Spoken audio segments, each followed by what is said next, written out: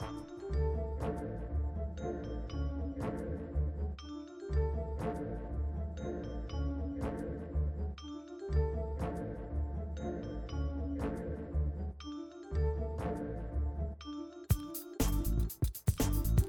everyone, I'm Wendy Muse, creator of the Left Pocket Project, which brings you the history of leftists of color, one swipe at a time.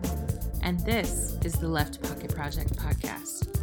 Today's episode is part 3 of our special series about Mao's Little Red Book for Reading Revolution, where we read and discuss work written by or that inspired leftists of color. Our discussion today will focus on the impact of the Little Red Book among revolutionary groups around the world. For this, we read Chapter 14 of the book Mao's Little Red Book, A Global History. The chapter, by Bill Mullen, is entitled By the Book, Quotations from Chairman Mao and the Making of Afro-Asian Radicalism, 1966 to 1975. You can find a full copy of the book chapter for free on our Patreon page by visiting patreon.com/leftpoc, and that's LEFTPOC. You can also visit our Patreon to make a donation for $1 or more per month to help us keep all of our content, including free books and articles, 100% free. Also, be sure to check us out on social media such as Facebook or Twitter by searching Left POC, and to rate and review us on iTunes. Now to continue with background on Mao Zedong. During part 2, I ended in the early 1940s as China's Red Army was able to beat back thousands of Japanese troops. Towards the end of the decade, Mao, the Communist Party, and his forces began to engage in a series of reforms set on redistributing land and resources to the poorer peasantry by any means necessary, including by way of punishment in work camps and even executions of wealthier peasants and landlords. Though these moves, among others, were initially successful in redistributing wealth, subsequent miscalculations in agricultural programs resulted in mass famine and spiraled into intra-party paranoia that had a negative effect on the larger population. Furthermore, around this time, as the nation moved into the 1950s, tensions between China and the Soviet Union resulted in the Sino-Soviet split. In the mid-1960s, as China attempted to regain economic stability following the split, the Communist Party, still under Mao's direction, began the Great Proletarian Cultural Revolution, a new series of reforms meant to further instill their version of communism among the population. It was during this time when the Little Red Book was published and disseminated among the population as a sort of guide for communist principles. As in many cases of widespread national political and cultural overhaul, the Cultural Revolution yielded mixed results, including negative consequences for ethnic groups that were thought to fall quote-unquote outside the realm of the ideal citizen as defined by the state. Further inter-party tensions made the implementation of this nationwide program a challenge. Nevertheless, it was also this period that is credited with modernization, greater industrialization, and benefits for the Chinese working class. It was also during this period when China began to form alliances with newly established post-colonial governments throughout Africa, and to connect with marginalized groups beyond its borders in the larger global struggle against imperialism. After struggling with decades of deteriorating health, Mao Zedong died following multiple heart attacks in 1976. Though there are countless forms of homage to Mao throughout China and the world, the Little Red Book remains one of the most salient and long-lasting material examples of his legacy. And now on to our discussion of some of the book's impact abroad. Hey Richard, what's up? Hello. Nice to be back. Yeah, nice to be back. We had like a week off because we recorded right before Christmas, which our episode with Charisse was pretty fabulous. I always love having her on. I mean, this is the second time she's been on, but it's always a joy to have her because every time she talks, she spits so much information out that you feel like you need a notepad when you're listening to the episode, so it was kind of it was fitting that her episode was recorded right before Christmas and released on Christmas Eve. It was like a little gift. I joked and said it was like a gift under the tree or a candle in your menorah, for those of you who celebrate Christmas and or Hanukkah. So yeah, how was yours, by the way? Did you do anything? Did you have any fun over the holiday break? Not too bad. It was not as relaxing as the Christmas break used to be as a kid. Capitalism makes it a bit more stressful as you move towards adulthood, but it's otherwise it was a nice experience. I still got to see friends and family, and that's always nice. So yeah, that was a great part of it. Did you have any like Trump loving relatives you had to get straight, or no? You good in that department? Nah, yeah. Excuse me. Nah, yeah. Oh Well, no. my family kind of extricated themselves from that part of their family a Gotcha. long time ago, and so That's like good. the there was possibly some floating around or whatever, but nobody bothers to talk about that stuff. We got plenty of other random things to chat about. That's good. Because I feel like Twitter becomes overrun during the holidays with like mainly white people, but some people of color too, talking about their like problematic family members. And then the debate becomes whether or not they should say something or, stop going to family events or whatever. So Yeah, it's always like something. that is something I picked up on and I thought about as stressful, and so I'm thankful that I didn't have to deal with that because I'm sure at best most of my family would fall somewhere on the liberal spectrum. So the Yeah. the less negative stuff it has to come up, the more. But you know, as such is life. Little bits of knowledge leak in, and so it's not as if I didn't let any revolutionary talk slip into the conversation, but it didn't spark any conflict, so that's always positive. Right. You weren't like sitting in the corner with a beret on and a gun or anything, right? not, not these holidays yet, but who knows what 2020 may hold. Give us 10 years, or one, if, according to you, if we're looking at 2020. Oh, yeah, because the election, oh, God, the election is happening next year. I'm not ready. I mean, I know that I'm turning this Mao episode into like an end of the year wrap up, but honestly, like, I don't think I'm ready for 2020 yet. Like, I feel like Trump got elected like last year, and it's been 4 years already, pretty much. So Yeah. we've gone through one term of his, and it feels like we're still somewhere in 2015 or 2016 to me. And I think partially because a lot of the political rhetoric hasn't really moved much from then. Like people are still having these same debates along the same fault lines of, liberal, progressive, and then I, I don't know. I keep seeing all of these like terrible resistance takes that are like absorbing John Bolton into some sort of revolution, and I'm just like, no, John Bolton is also still the enemy. Like it's very frustrating to kind of watch how this Yes. revolutionary fervor, if you want to put it that way, that kind of came about when Trump was elected was just squandered on like liberal, slightly neoconservative nonsense. But Yeah, I mean, with like even ostensibly neoliberal outlets like MSNBC with John Brennan yeah, and Bill Kristol and Nicole Wallace, and it's like propagandists from the Bush administration. It's a generally concerning phenomena and trend, and yeah, seeing it integrated into a variety of rhetoric. I mean, it's possibly oddly emblematic of how this works in various other revolutionary resistance type movements throughout the world, and with in some cases literally the same CIA actors at play. right. It is really scary, and like I try not to watch MSNBC anymore. But when I do end up watching it, like, if I want some background noise or whatever, and also during the impeachment trials, the hearings I was watching sporadically, I think one of the most disturbing things is just the constant emphasis on American exceptionalism and the parading and applauding of, intelligence officials and things like that, and the recuperation of really ghoulish, awful people that were the architects of mass violence and state terror around the world. Like it is very it's very disturbing to see these people raised up and celebrated in any way, much less by a news outlet that pretends to be um, left leaning or Democratic Party aligned, I should say. But it doesn't even seem to be that anymore. It's very conservative right now.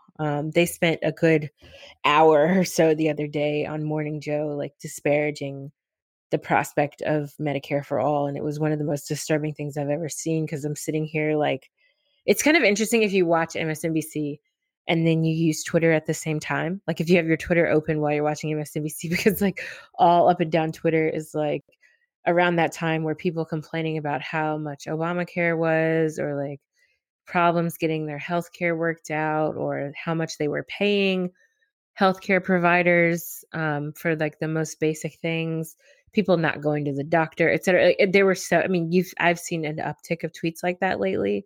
And Hmm. so it was very strange to be watching MSNBC panelists who all make, in the millions talking about how dangerous, like literally using the word dangerous to describe Medicare for all, because people will quote lose their health care. And I'm like, half of us don't have health care now.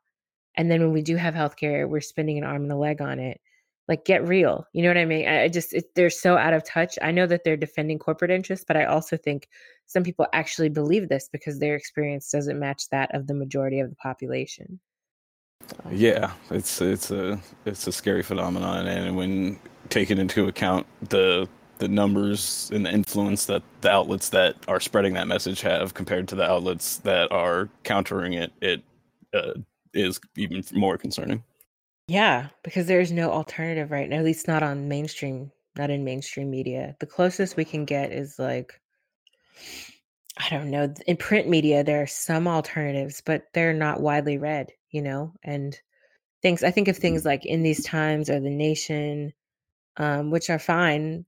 I mean, they're on the left side, of course, of the liberal spectrum, but they don't get enough circulation, and print media in general doesn't get the same circulation as television and stuff. So I don't know, like, Yeah, very and as you mentioned frustrating. earlier, the background noise aspect of it, people generally understand the dynamic of, Fox News indicates to the right, CNN is supposed to be the center, and then MSNBC is a more leftist background noise sign. And with the more right-leaning the MSNBC becomes and so forth, CNN and Fox, the further away out of the Overton window actual leftist politics becomes in at least a Exactly. particular section of mainstream politics. Exactly. And I think also, it kind of forecloses the prospect of leftist ideas being possible. You know what I mean? Like, I think if you have a constant onslaught on every single TV news channel, including local news, which is run predominantly by conservative, larger conglomerates, um, the message basically that you're getting every single day is this is not possible. This is not feasible. This is too radical or like will harm you in some way. And it's just a constant brainwashing, like I don't know what to say. And I don't know.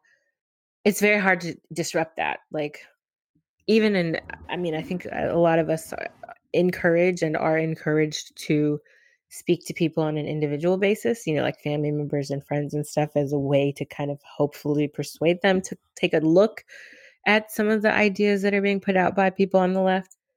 But I think the battle is an uphill one because these organizations are not organizations, but like TV outlets and stuff have way more money and time, and I don't know. It's a lot. Like, we're just a little podcast. We make $350 somewhere around that a month, and these TV stations are getting like billions of dollars from corporate headquarters every couple of months. So I don't know. It's sometimes when I feel down, I just try to remember that, like, okay, people overthrew colonialism and there were slave revolts that eventually undid slavery, so I try to just think about these moments in history to not feel completely down. Like, Hmm. revolution and change can happen, but it's just sometimes it's such a daunting, like, the prospect feels really far away and far off, and people are dying in the process, and I don't know how No, to feel other than down sometimes. all right.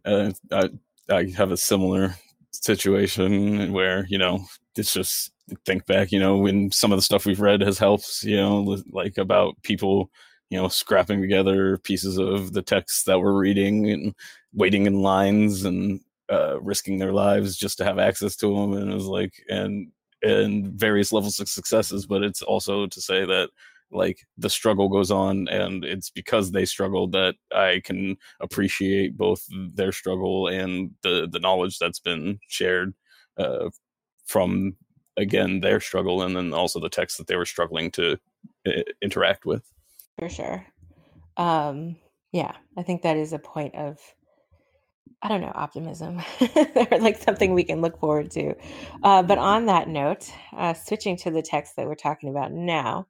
So for the past few episodes, for the first episode of this month, we read Mao's Little Red Book. We read the first half. The second episode was also on Mao, where we talked about the second half of his book. And then, of course, we had Charisse Burnham-Sely as our guest, which will kind of tie in her talk in a moment with the book that we read. But also, for this discussion, we're actually not talking specifically about the Mao's Little Red Book text, but actually the sort of social context, the socio-historical context, and its effect or impact on other social movements. And so the book that we read, we didn't read the whole book, but we read parts of the book called The Little Red Book. It's about the impact beyond just China. And so the book itself discusses the history in a global context, the ways that this text and sort of even to some degree the revolution in China also affected other movements. And we're going to talk specifically about the introduction, a chapter that was written about the connection between the Black Panthers, the Asian American movement, and Mao. And then we're also going to discuss briefly the conclusion. So why don't we start with the introduction / preface? And I should say, by the way, I'm going to include a copy of the chapter that discusses the Black Panthers and the Asian American movement on the Patreon page, and this will be free for everyone. So if you want other parts of the book or you want to have access to the book, etc., please just send me a DM. And also, I noted this on the Patreon and as well on social media, but just as a reminder, if there's ever a text that we read or I should say not read, because every text that we read for Reading Revolution, I post a copy of in PDF form or whatever on the Patreon page for everyone to access. But if there's ever anything in show notes for the episodes, so as a reminder, all of the podcasts, I include show notes. So, texts and magazine articles or journal articles and books, and sometimes media that people can access that are related to the episode. If you ever see anything there that you can't find, that you need a copy of, please just send me a DM. Many times I just list things that I already have. And in some cases, even if I can't get you a PDF like from the internet, sometimes because of university library access, I could just download you a version of it sometimes in another format. So please do not hesitate to contact me. You can send me a message on Patreon, or you can send me a message on Facebook or Twitter and just ask like, oh, do you happen to have a digital version of this? And I'll be more than happy to share it with you. So all that said, let's talk about the intro for Mao's Little Red Book, A Global History. Richard, why don't you start us off with just a little overview, and then I know you had some specific interventions, as did I, some things that kind of stood out to you about the introduction, and then we can keep going with the rest that we read. Yeah. Well, what I picked out from the introduction generally was one of the things that kind of kept hitting me over the head throughout reading the text, and just kind of the additional, random Googling I did as I was engaging with the quotations text initially, which was just how widespread the quotations book and just Mao in general was during the time of his life and the revolutionary context. I had heard before, but it was always for me in the context of something that happened over there and didn't affect us, or people like me, or people that I could relate to, or whatever. So it was just kind of something outside of my purview, and only under this kind of revolutionary study have I encountered it prior to now, but then most extensively in this reading. And so in one of the ways that I thought that was really encapsulated was the phrase, the Little Red Book was a weapon of mass instruction, which is to say that this small book of quotations was used throughout the world as a critical piece of learning material that then was built upon for a variety of revolutionary acts and groups and so forth throughout a variety of places that I had no idea that personally that this book had that kind of influence, or that historically it hadn't been relayed to me in my traditional education. And so that was one of the kind of overarching things that I pulled out of there. But in general, uh, some of the other aspects of it, it covers, I guess, kind of the general idea of Mao, and it puts a little bit and speaks to some things that I'm not quite familiar with at this moment in my studies about the juxtaposition between the revolutionary movement under Mao and in China versus the USSR, or in juxtaposition to the USSR and the United States, and it touches on that in some ways, which is definitely sparked more curiosity and I think for more research and understanding.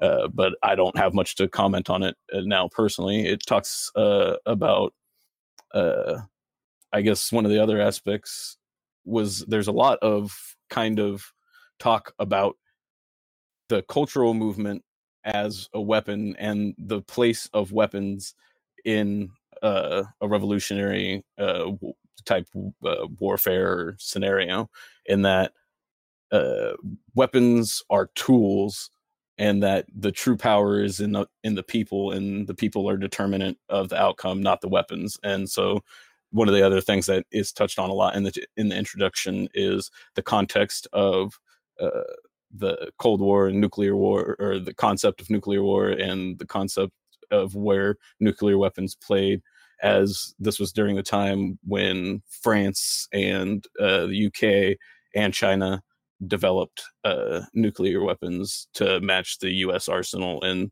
it was also one of the things that it talks about in the intro is it mentions that Mao saw imperialism as kind of the main enemy of sorts, as rather than focused on capitalism, and relies on both text from the quotations, and it's also mentioned throughout some other parts of this text specifically to that effect. Before I touch more, I guess, on the kind of atomic aspect of the intro, is there some other aspects that you wanted to touch on? Yeah, so I would say for sure, like, I agree with you that there's a lot in the intro about the Sino-Soviet split, or at least I should say references made to it. There's not a ton of background on it. And it made me kind of say, okay, this is definitely an area that I want to learn more about.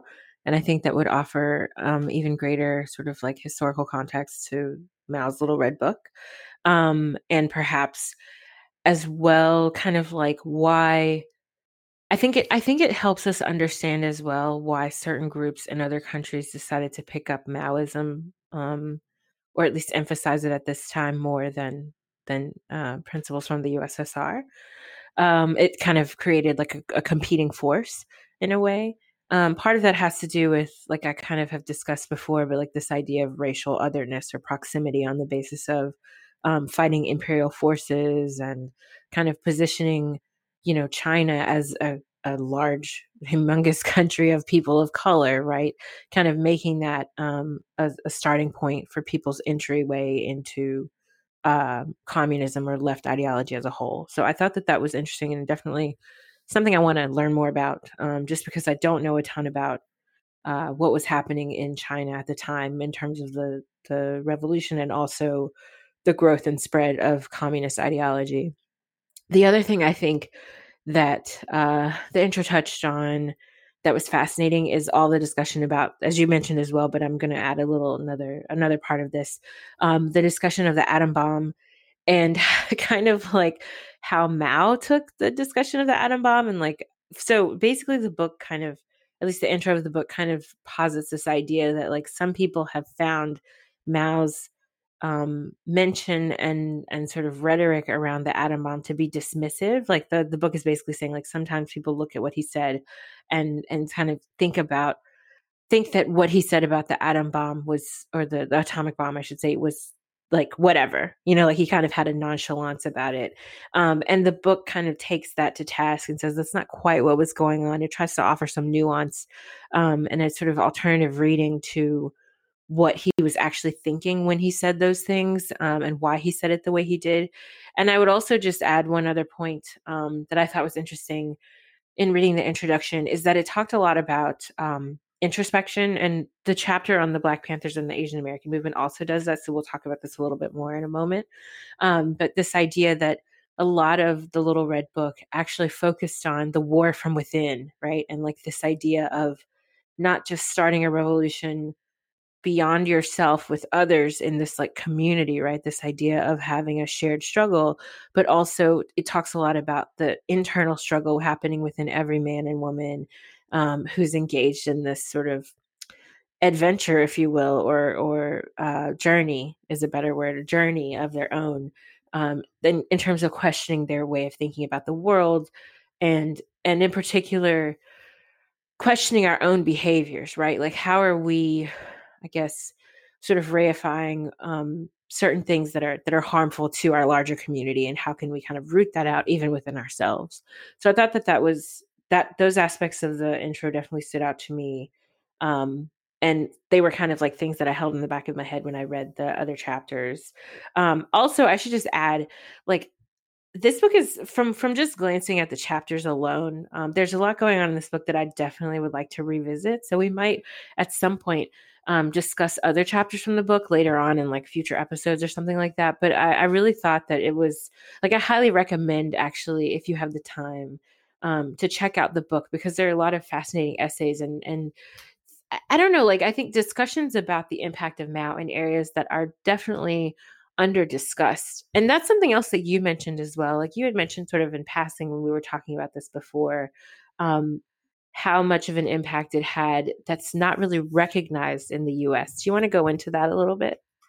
Yeah, like in discovering like that this was a, important text and all that, I had to do further research. One of the things that I came across is essentially that it's between this particular text and the Bible for the most widely publicized or distributed, sold copies in the world of all time. So it's a very big like impactful piece of writing, and that's quotations. And also on that list, beneath the Quran and the Chinese dictionary, is Chairman Mao's poems, and then also in the top five is selected articles of Mao Zedong. So he's about four of the like three or four of the top five slots, depending on exactly how you count distribution versus sales and so on and so forth. And so clearly one of the most prolific people in that existed in the last 100 years.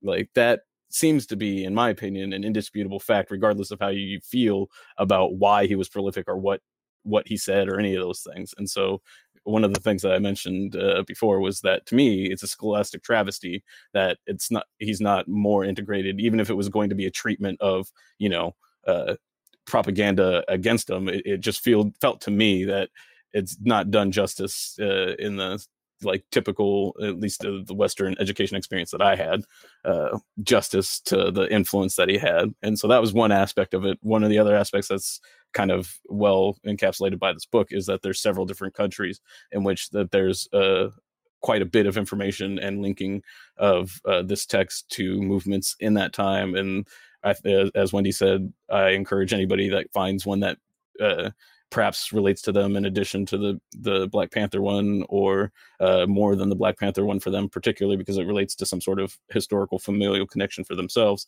to definitely pursue that and learn more about it, because there's just a lot of information here that I feel is just generally deprived us in Western education. At least that's my experience of that. Oh, yeah. Go ahead. No, I was just going to say mine too. I mean, I said this in previous episodes, but mine as well, obviously. Like I'm learning as I read this. You know what I mean? Like I'm learning every time we pick up one of these books for this discussion. I'm learning a lot more that I've never been exposed to either. And again, one of the things I always comment on is you can go your entire life in the United States education system all the way up to the top. I mean, like I said, I'm finishing a PhD right now, and there's so many things that I didn't learn about until I did my MA and then started working on my PhD. And it's ridiculous that there's so much history, and I think just like political thought that we're deprived of because of our country's politics. You know what I mean? Like because of its position as an imperial state, and because of its position as a hyper capitalist country. There's a lot that we aren't exposed to, and we have to dig up on our own. And that's why, like, that's why I wanted to do Left POC. You know what I'm saying? Like I felt like Hmm. it was at least one outlet through which everyone could have access to this information and wouldn't necessarily need to like spend, 10, 20, 30 additional years in school to learn about like this information should be public knowledge. And I think sometimes it's just a matter of like people being interested but not necessarily knowing what books to choose or like what people to look up. And so that's why I think not only as part of the project, like the part of the project's goal is to note that there is leftist radicalism among people of color around the world and how those movements were often led by and comprised of people of color. But beyond that, also I think thinking about and reading about and learning more about these movements and their importance through these kinds of readings that we're doing. You know what I mean? Like it becomes a kind of syllabus, an alternative syllabus that we haven't had access to, like none of us. Hmm. So I think that's why I don't know, I personally get a lot out of just doing the readings myself, and like we're picking them, but some of Hmm. them I've never read in my life, and Mao's Little Red Book is one of them. Yeah, and so that's when all that is exactly what I was thinking with Reading Revolution as well as in following in the kind of exploring these texts and sharing that experience with other people, because it is just kind of one, it's daunting, like picking up some of these books and really engaging with them and pulling out what's there. And once you get over some of the basic kind of linguistic issues that exist because of the absence of a lot of these terms or concepts existing in Western education. Once you get past that hump, which can be a bit at first, but when you really engage with the material, it becomes much more digestible and much more understandable. And then, as in this case, once I started to understand what Mao was saying, I was like, oh, well, that's why I haven't heard anything about it. Right. Like, Yeah. this is not the kind of thing that you would want, like, because the Western imperialist propaganda stuff can't stand up to contradictions being challenged and confronted and argued against. It has to just completely subvert them and try and hide them and make them as if they don't exist. And that's one of the things I think from the it was a line through Mao Zedong thought, was that that both self-reflection and self-criticism, and then also that obviously that extends to the party and any political apparatus that extends out of the self. And so, like, that difference, I think, is also kind of described as an inevitable. All of these things related to me and throughout the text, that the influence and the availability and the power of Mao Zedong thought was both in the self-reflection and self-criticism, and then extending that to not just to oneself, or not just to one's party, or not just to one's political opposition, but a combination of all of the above. And maintaining that was critical. And towards in the conclusion, they talk about some of the cult of Mao Zedong, and kind of some of the other ways that the quotations book was used in ways that probably don't quite reflect the essence of what I think a lot of people were pulling out of there. And I think that's something that people also have to be aware of, as where we also encounter with some important and prolific Black Panther Party members that went on to less revolutionary politics. Yeah, because I think, on that note, sometimes I wonder if it's a matter, much like the Bible or any other, important text, is that people become obsessed with the quote itself and not the application thereof. You know what I mean? So it's like, okay, Mm-hmm. good, this passage, or you've memorized this, but now what about putting it into practice? And that's the part that's lacking in many cases. And I think also just in terms of accountability, right? Because people may be knowledgeable and know a lot of stuff, and like I've seen sometimes where people will be like, oh, you should read this person or read that person, and then you're going to be a better socialist. But then it's not just about reading, right? It's also about living this and applying these things. And I think that people sometimes can, like, I think sometimes people believe that just knowing about something means you've done all the work that you need to do. And obviously it goes beyond that. It's not just about knowing a page number or of a text or something, but it's also about like how you put this into practice in your life and how you interact with other people in your life. If you're whether or not you're actually applying this stuff. So on that note, let's go ahead and transition to our discussion of the chapter about the Black Panthers and the Asian American movement.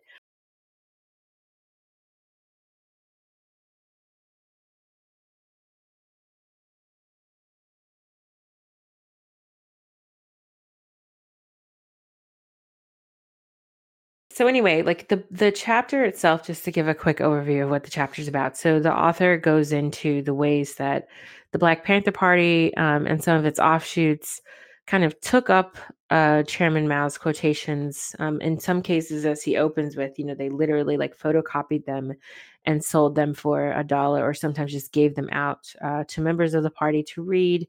And then it talks about the way that the book was not only circulated throughout these organizations, but throughout the larger community. And sometimes not just the physical book, but the ideas from the book that were then applied in very literal ways in some cases. Like there were some groups that started, somewhat like community militaries almost.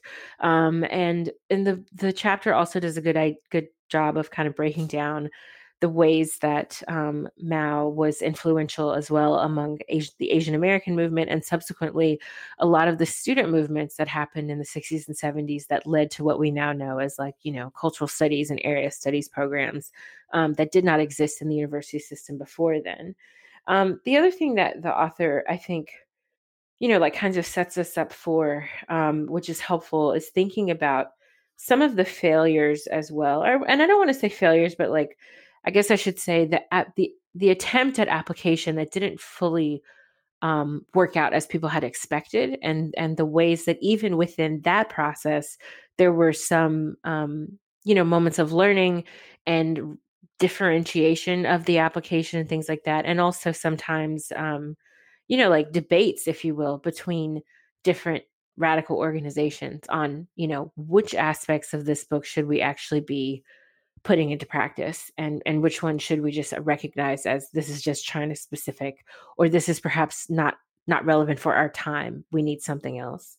And I think, we get into more specifics in a moment, but one of the things that I just found really fascinating about this is, as I've mentioned before, like all of these revolutionary groups, and even when you look at, like anti-colonial struggle and things like that, a lot of them emphasize the significance of reading, and they emphasize the importance of actually understanding, other people's ideas and ideologies in the process of like doing their own thing. It's interesting that no one is saying we're going to just start from scratch and like like do everything from zero. Mm-hmm. They're actually kind of they're being inspired by these other revolutions that are happening, and that includes Mao's movement himself, his own movement. Like we talked in previous episodes about how the Little Red Book even draws upon, a lot of or his speeches, I guess I should say, that were cited in the Little Red Book draw upon a lot of Marx and other philosophers and political ideologies. And so I think that it's really cool, because I think sometimes what ends up happening, and I see this every now and then, this kind of sentiment where you don't need to read anything, and I'm like, no, like revolutionaries were reading a lot.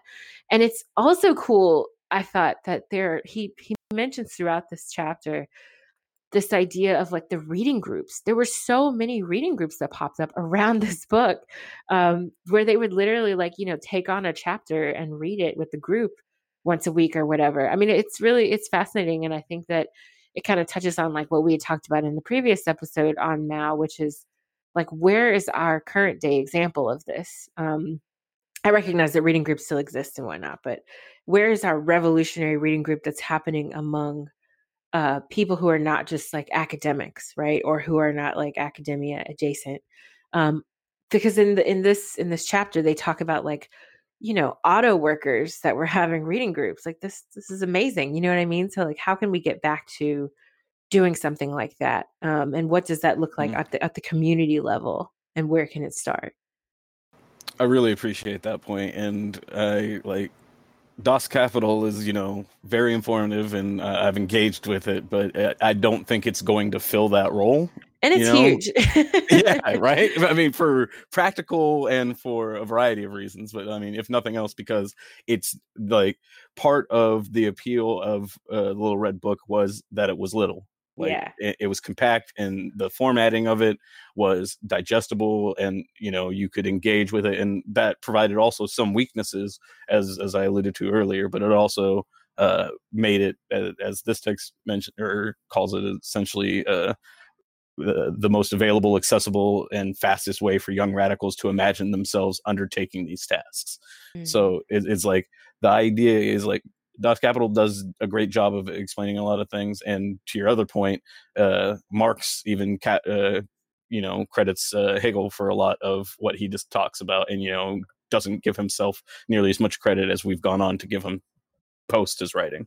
And Mm-hmm. so like that theme of these people not starting from scratch is goes back to even the earlier writers, and Hegel, I'm sure, refers to others, and so on and so forth, as far back as we can trace. And I'm sure those go back even further to oral traditions that were lost to history. So one of the things like that came out of this that was part of that was a little black book that was also kind of a version of this that was lost to history that I mentioned before. But I do think that we're due for another one of those. So to that point, I think it's important to have a text that is small, digestible, kind of like the right kind of obsessed with their pocket constitutions, and recognize and wielded similarly as a weapon. And as Mao mentions, Mao Zedong thought arming the people with Mao Zedong thought is essentially, while recognizes the value of weapons, is critically important. So the way that the Black Panther Party was able to seize on it, and as Wendy mentioned, Huey would just say, well, this principle here is not quite applicable, so what we need to do is change it where it says Chinese people, the Communist Party, change it to the Black Panther Party. Right. Now we got it. Or And like so Chinese people to black people, like it's yeah, that simple. yeah, and sometimes it's that simple, and sometimes it's going to take more work. But the idea wasn't that we are just going to literally like Xerox these ideas and then put them on there and then just make that work. It's going to be, we're going to Xerox them, generate the ideas, and in communication with our communities, figure out how these are applicable, how they aren't, and figure out how to bring them into action. And that was what was critical and important, and both in the Black Panther Party and in various Asian groups that are discussed in the chapter. We see that it was immediately these ideas were brought in, the discussions were had, and action was taken, and it was a very rapid process and led to similar programs like other breakfast programs or community need programs that we saw from the Black Panthers. Right. I think also what's fascinating is in the beginning of the chapter, they talk about the fact that not only was Mao, incredibly important to the Black Panthers, especially the chapter in San Francisco. And I think that's also in large part because of the large Asian American influence in California, right? I mean, you have these groups interacting with each other on a regular basis. Again, something else that's often left out of history, right? Like if you think about Asian Black relations nowadays, it's not something it's hardly discussed. And I think we see more of a focus on tensions between the communities as opposed to these like histories of actually doing a lot of work together and overlap between their struggles. But anyway, that aside, the other thing that they discuss is the fact that not only were they reading Chairman Mao, but they were also reading a lot of other writers, especially in particular, focus on the fact that they weren't from Europe, right? So they were reading Frantz Fanon, they were reading Malcolm X, they were reading Che Guevara, they were reading Castro, they were reading these other, and also I should say interacting with, in some cases, literally going to African countries who were in the process of decolonizing. There's a really great book about this that I'll include in the show notes. But it's by Brenda Gale Plummer, I believe is her last name. And she talks about, the interaction between African American groups, some that were a little bit more academic and arguably more conservative, but nevertheless that were engaging with Africans at this time from a variety of different countries and territories, in their own decolonization struggle. And it's also something that I researched, but just from like the Brazilian side, right?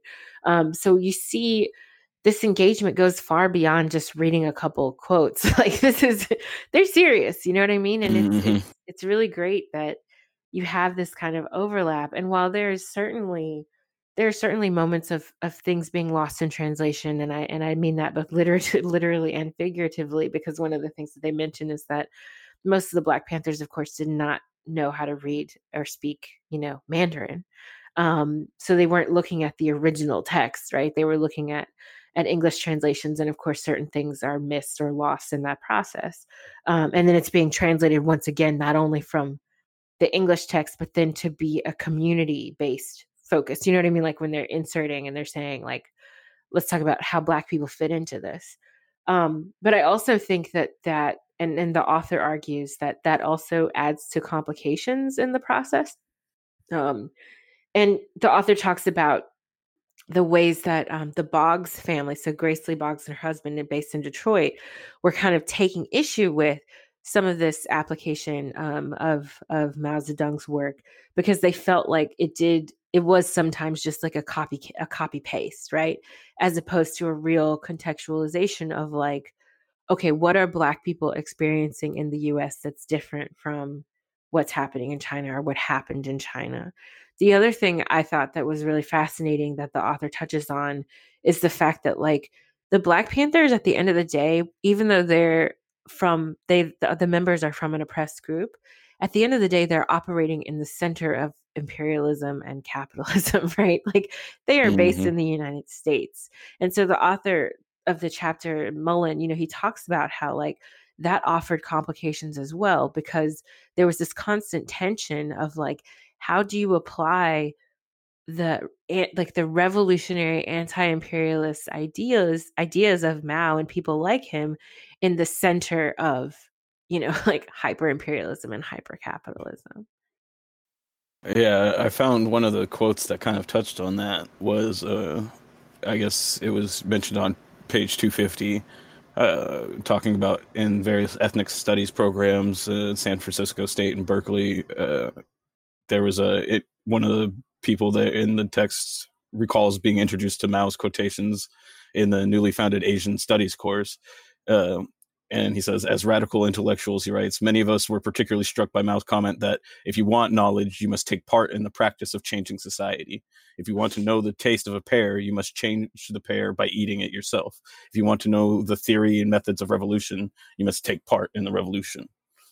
Like, and so for me, what that meant was that studying and the theorizing and the application of other theories, or in like trying to envision the application of other theories to your uh, particular circumstances or material conditions, can only take you so far. In order to really truly know revolution and what it takes, you have to practice it.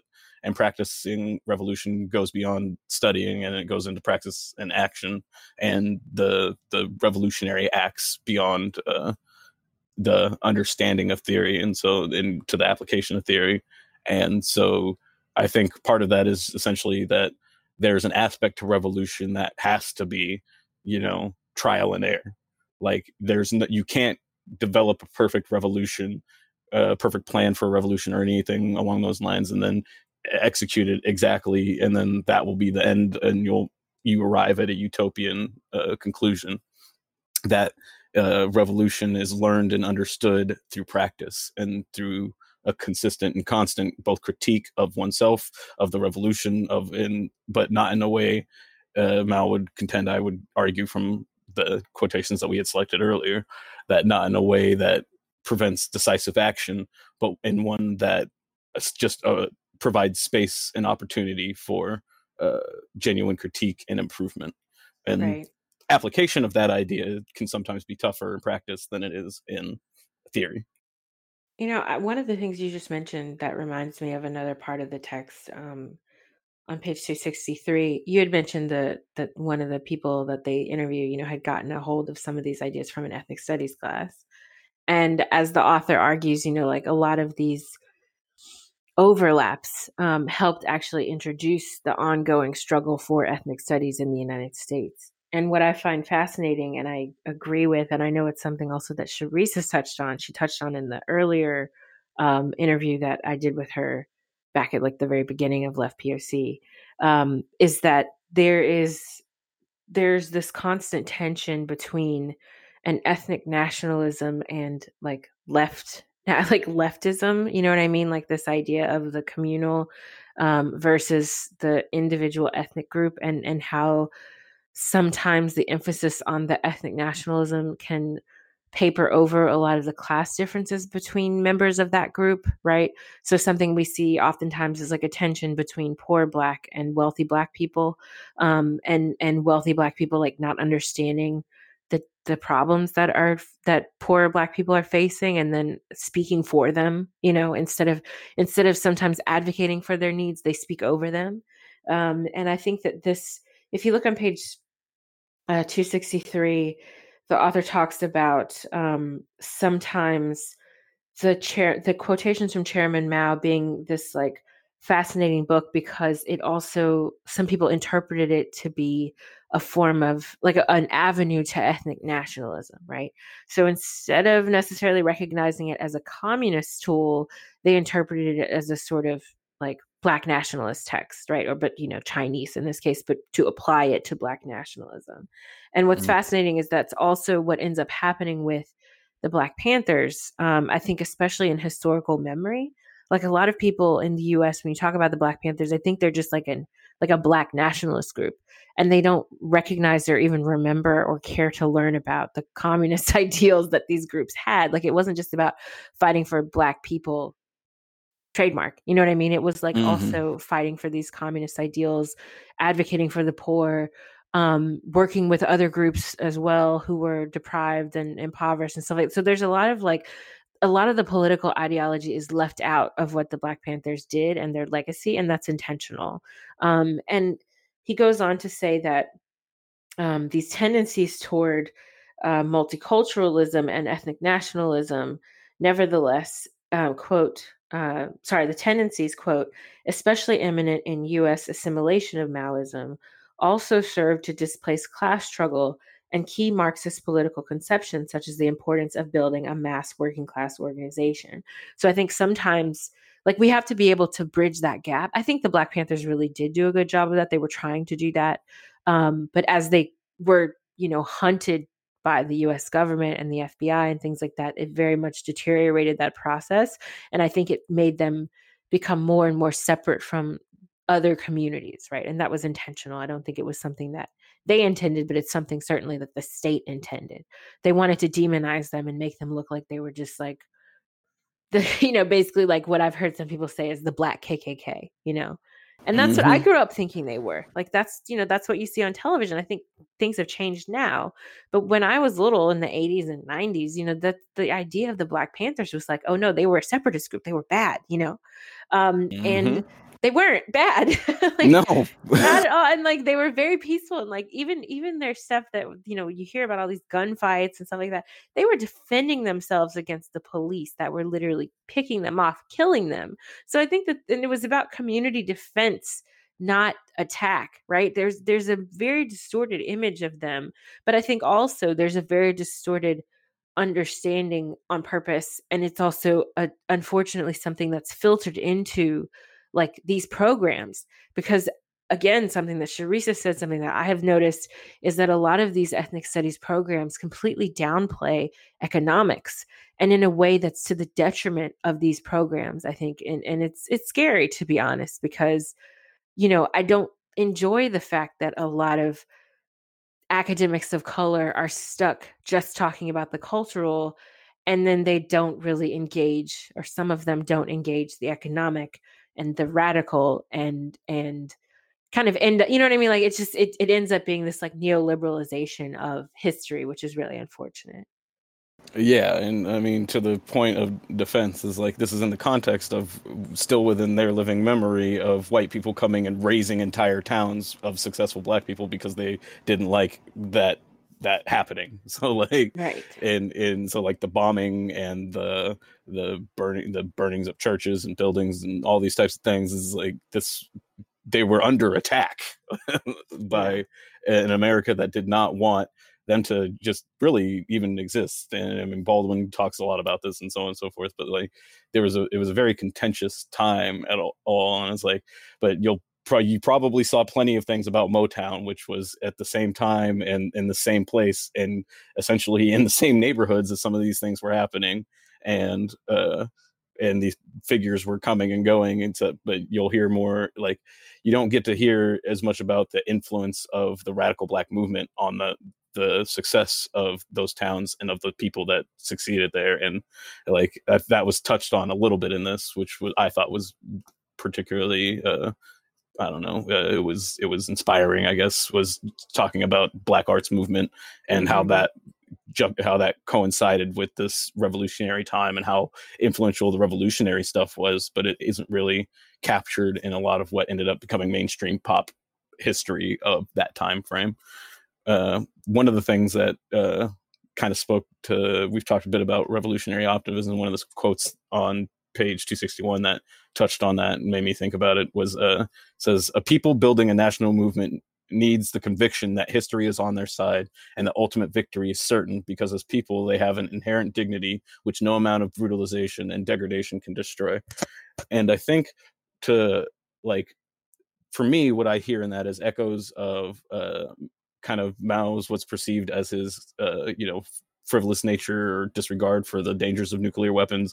I also hear Hampton in, if like, essentially, why don't you die for the people? And if you're not fighting for liberation, then you're dead already. And these kinds of concepts is what I hear, or what I see in echoes of that, is that like, it doesn't matter, like, the only way they can destroy us in the movement and the revolution is to destroy everything. And Right. so as long as there's people breathing, the revolution lives, and liberation, the dream of liberation lives. And so like the inspiration that provides and the security it provides in success, I think is I think many of the texts that we've engaged with have argued is necessary to sustain the revolutionary spirit, and that because it can be so horrific. You can see cities bombed, you can see people shot in their homes, you can see all these horrific acts of violence, and it can be very dissuading from the idea that you will ever succeed.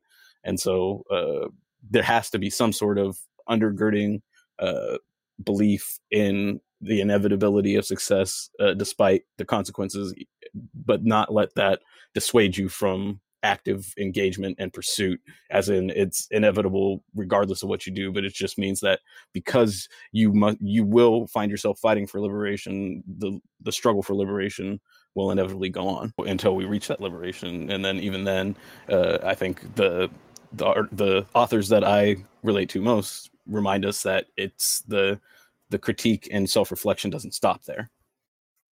Right. No, it doesn't. It can't. It definitely can't. That what you were just saying reminded me as well, like, of certain aspects of this chapter where I want to go back just a tad to talking about the arts movement.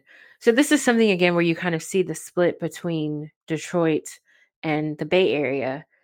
Because in Detroit, again, the Boggs, the couple, they were really doing a lot to say, like, instead of just supplying this politically, why don't you also like add this to your art? Like, what are the ways that we can read Mao through our art production, and things that are going to be even like the author argues that was even more of an influence, or like, I'm sorry, that Mao was even more of an influence on the Black arts movement. And I think, what you had mentioned earlier about like Motown and singers and things like that. Another sad thing about the retelling of those stories is that they also definitely downplay the politics of a lot of these artists, right? I think the only one that we see on a regular basis, just thinking about like popular figures from the time whose politics are emphasized, is people like,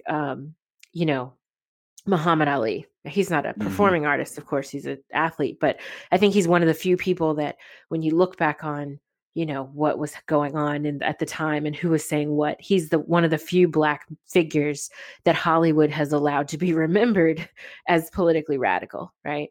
I feel like it comes with the requirement of being indisputably the best at something, It's like when you're indisputably the best, then there has to be some vague recognition that you can have political opinions too, but continue. Yeah. But, we know that if he were alive today, I mean, it would just be like what we see with Colin Kaepernick and others, right? And I would argue that, even like Colin, not to knock on Colin Kaepernick, I think he's we're seeing his transformation in real time, which is like kind of amazing, you know. But I think Muhammad Ali in a lot of ways was even more radical than Kaepernick, and we get a taste of that, but still, I think he's one of the few where we're kind of like, okay, we at least get like maybe 50% of his radicalism comes out in movies and books and stuff about him and his legacy. And I wonder, you know, because we saw the co-opting of Kaepernick's movement like immediately, pretty much. I mean, a lot of people were like, no, he's honoring the flag, or like he's honoring the troops. Right? It was just a weird, like almost immediate, right, reframing of what he was doing. And now it's all about him getting a job in the NFL. And this is like among Black people, right? They're talking about his job prospects more than they're talking about why he was kneeling. You know, like it's a very strange, very quick transition that we've seen happen, or transformation. But the other thing I wanted to mention really quickly was I thought it was fascinating too in the chapter where the author talks about the fact that Mao was not just like a cool person to read, right? It wasn't just like, oh, Mao is like, oh, we like what he's saying here. It makes sense that it kind of be applied to our community. But he was also, his writings were like like a window to Black internationalism at the time, which was like super fascinating to me. Just because, like, imagine your book having that much of an impact. You know, like imagine a couple of quotes from you ending up leading to like certain groups making all these connections around the world to other groups that are engaged in revolutionary activity. And so the author kind of mentions the fact, like, of course, I'm not saying that Mao is the only thing that made them look outward, but it's one of the things that helped them kind of like take these international struggles and connect more closely with them. And it also, you know, like, I think helped introduce different aspects that they can more closely relate to than just Marx. And this is saying this as someone who recognizes the importance of Marx to the Black Panthers, and they recognized it. You know what I mean? They were not saying we disavow Marx because he's European, which is something that I hear people say nowadays. That's like kind of messed up. But it's just that we're reading a bunch of different people, and we're reading a bunch of different people that apply to different groups of us in different ways at different times, and that's important. The other thing really quickly was I think you had mentioned challenges, you know, to these groups. One of them being the state, of course. But I think a challenge that the author brings up that's fascinating to me too is the challenge from other leftists, and particularly white leftists, which again, we see so much of this in the current day, where there's this, there was a sort of another revolutionary group that had been founded around the same time, you know, sort of an ally of the Black Panthers, that was saying, we have to make this all about class, and we don't want you guys like veering into this ethno-nationalist, you know, tendency. And they like ended up not supporting the Vietnamese and the Vietnam War and all these things. They kind of like took on an anti-revolutionary quality just by virtue of their anger or like resentment of any sort of discussion of race or nationality, which is a shame, you know, like. And like I see a lot of that nowadays. Like what people don't seem to recognize is a simple fact that like talking about race doesn't mean you're not recognizing class. You can talk about both, and you should be talking about both at the same time. And especially in a country like the United States, where our class system is very much built upon the legacy of slavery, the vestiges, economic vestiges and institutional vestiges of slavery and things like that. Like you can't disconnect them. And I don't know. It's frustrating to me that people don't recognize this, and how it could be more useful actually, and how leftism can have a greater impact if people actually did connect these dots, you know. But Yeah, no, I mean, particularly where I saw that in the text on page 259, it talks about essentially Black labor workers in Detroit, which people will be familiar probably at some point they heard about, you know, the auto workers. You know, the auto workers in this time frame were very important. Detroit was huge. This was a very central point of focus for United States history. So again, this is just another place where I'm like, oh wait, how come I haven't heard about the League of Revolutionary Black Workers? How come I didn't hear about Dodge Revolutionary Union Movement? Then I find out what they are, and it's like, oh, okay, that's why I didn't hear about them, because we don't want those things. And one of the things that they were tackling was essentially those dynamics playing out within the labor movement, which has always been an ongoing issue within labor movements. Not necessarily, you know, qualified to speak at any, you know, depth on it or anything, but just my experience in reading about labor movements, this has always been an issue, because while there's solidarity around the working class and the worker, it's very easily, I don't know, sidelined for bigotry and xenophobia and various other aspects that pushed particularly black workers and various other workers out of these unions or influential positions within them. And so while workers were enjoying rather notable gains throughout the early 60s and into the 70s before they started to weigh in into Reagan and such, a lot of black workers were not being included in those. And so it speaks to this constant struggle of class solidarity, but with recognition of the unique implications of race in America. Yeah, the part that you mentioned about Drum, which is that Detroit group, is so fascinating. I mean, you're right. It's definitely like missing in our missing in our educational backgrounds, respectively. But I definitely thought that part was cool. And again, it shows the ways that like groups that are often left out of history and that are often like just completely dismissed in the present too, right? Like they're not seen as revolutionary actors can obviously engage in these things. I hear a lot of like, oh, but people are so busy and like the working class is so busy and they have all these things to do, blah, blah, blah. But like if you look at the past, these people are factory workers. I mean, they're not like sitting up getting a degree at some sort of fancy university, right? They're working with their hands in a factory, and yet they're coming together for reading groups. Like it's amazing. And I think that there's often this like very elitist, I would argue, dismissal of certain groups of people, partially because of their class, but also because of their race. And I think the intellectual capacity of certain groups is ignored or completely, diminished because of those things. The other thing you mentioned too that was fascinating about this group, and is just this idea of like the labor movement sort of not addressing everything fully. And I think this is why I get a little bit tense when I hear some leftists now, predominantly white ones, where they want to make everything about unions. And I'm like, and unfortunately, if you look at the history of unions in the United States, they were rife with elitism, and not elitism in the way we think of it as like, okay, rich people versus poor people or formally educated people versus not, but elite in the sense where they were kind of like party leaders that became like almost legends in their own right in some ways, and there was a legacy there that I think, it was like, you're from a union family, you're from a union community, whatever. But there was racism and intimidation and whatnot within these unions that I think people have not fully addressed. And there's kind of a rose-colored historicization. I can't say that word, of unions that I think tries to downplay that stuff. And what we should be doing is looking at it and addressing it and making sure that as we build a union movement for the present, we're not repeating those same mistakes. And people don't want to like address those mistakes because there's already enough negative stuff against unions, like corporations already shit on unions a lot.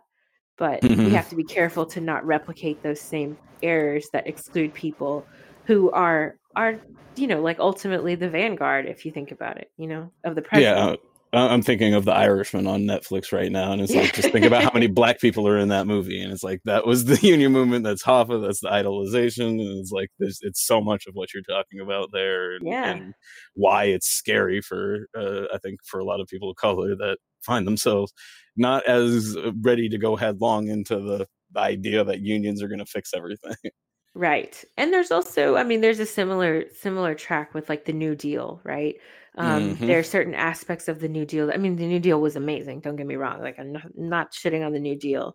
And I recognize there's a lot of nuance that happens with regard to like how things were applied and misapplied and why certain groups were excluded, et cetera. And some things were out of FDR's control, et cetera, et cetera. There's a lot. I mean, there's a whole history there.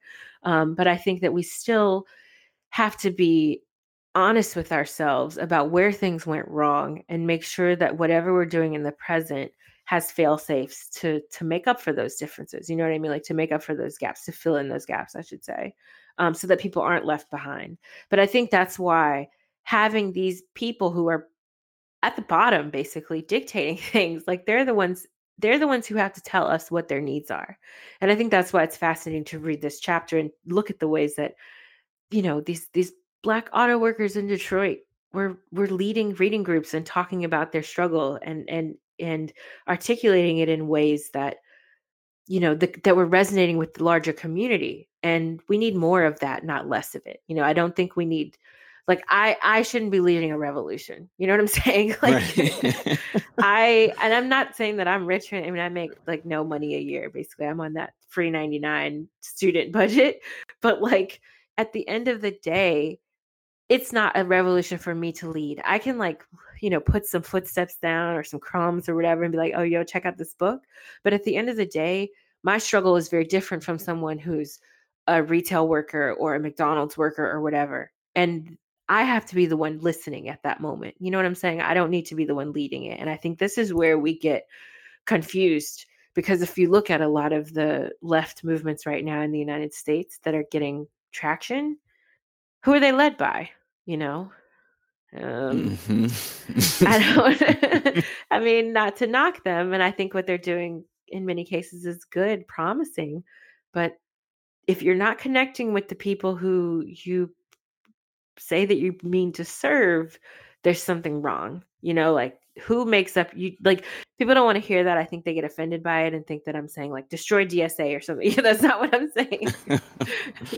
But I'm saying that it's a glaring problem if your left organization is predominantly white or predominantly fill in the blank, like group that has economic power, social power. Why is there a disconnect? And what communities are you afraid to go into and work with people? And what communities are you ignoring? And what, even like, if not intentional, right? What is it about your messaging that's not resonating with people? What is it about your time that you meet or whatever? Like, there's so many factors, but people are not, I don't think they're doing a good enough job of like stepping back and saying, having the humility to say, this is not my revolution to lead. I can start something, but I'm not going to be the one to finish it. And it might jeopardize my comfort, Yeah, I think that's one that, especially in the heart of the empire, is hard to kind of confront and recognize and deal with. Is like, a real revolution that results in equity might jeopardize comforts that you have become accustomed to, and like that's you got to kind of confront that, deal with it, and how you confront that and what conclusions you draw from that will kind of decide which side you're on. For sure. So going a little bit towards the second half of this chapter, the author starts talking about Japanese and Chinese Americans in the Bay Area and also in New York that were working with Black groups that were reading and disseminating Mao. And there's one reference to someone whose last name I believe is Yip, who ends up starting with some of his comrades, like a bookstore, community bookstore, where they would have major discounts on a lot of the authors of color who were, putting out like internationalist texts, revolutionary texts. And I just, like, again, I'm always amazed at the efforts that people make in the past. And again, I guess maybe someday like people will look back on a podcast like this and say like, oh, look what they were doing. That was so cool, whatever. But in the moment, it doesn't feel like you're really having that much of an impact. And I sometimes wonder, like, how did people feel when they were starting these book clubs or bookstores or whatever, and like giving out free copies of Mao or Amilcar Cabral or whomever else? Like, did they really fully understand the impact of what they were doing at the time?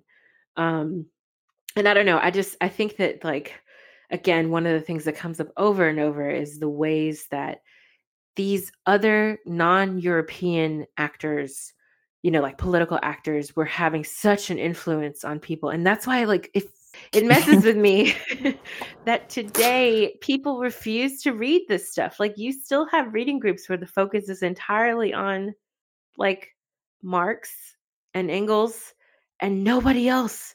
And it's like, dude, maybe this is part of the problem. Like, maybe this is why you're not attracting certain groups of people, because they don't see themselves in this. And you can read Marx and see yourself in it. Like, I had to read Das Kapital for a class, and it's amazing. You know what I mean? Like, I'm sitting there like highlighting the whole book.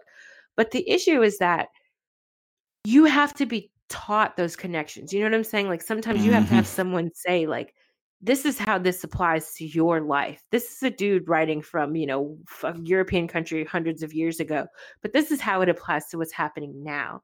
And like, the thing that stands out to me the most is like all the stuff in the beginning of the book about, like enclosure. That part is like, I think, just so relevant right now, because you think about the real estate booms and gentrification and all this stuff.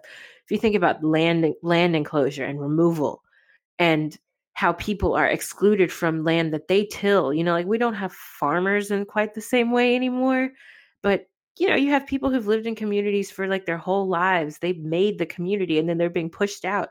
And these sorts of things are relevant right now. And it's just a matter of someone maybe saying, make this connection, check out, like, consider how this applies to your life.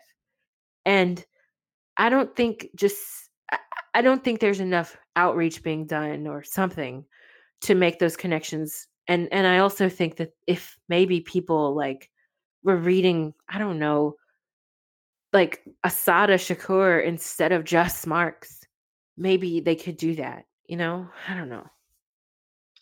Yeah, no, I mean, it's like when I first started, like before I started doing the podcast or anything, and basically Bernie Sanders didn't win the nomination. I'm like, okay, so we're doomed. What do I do now?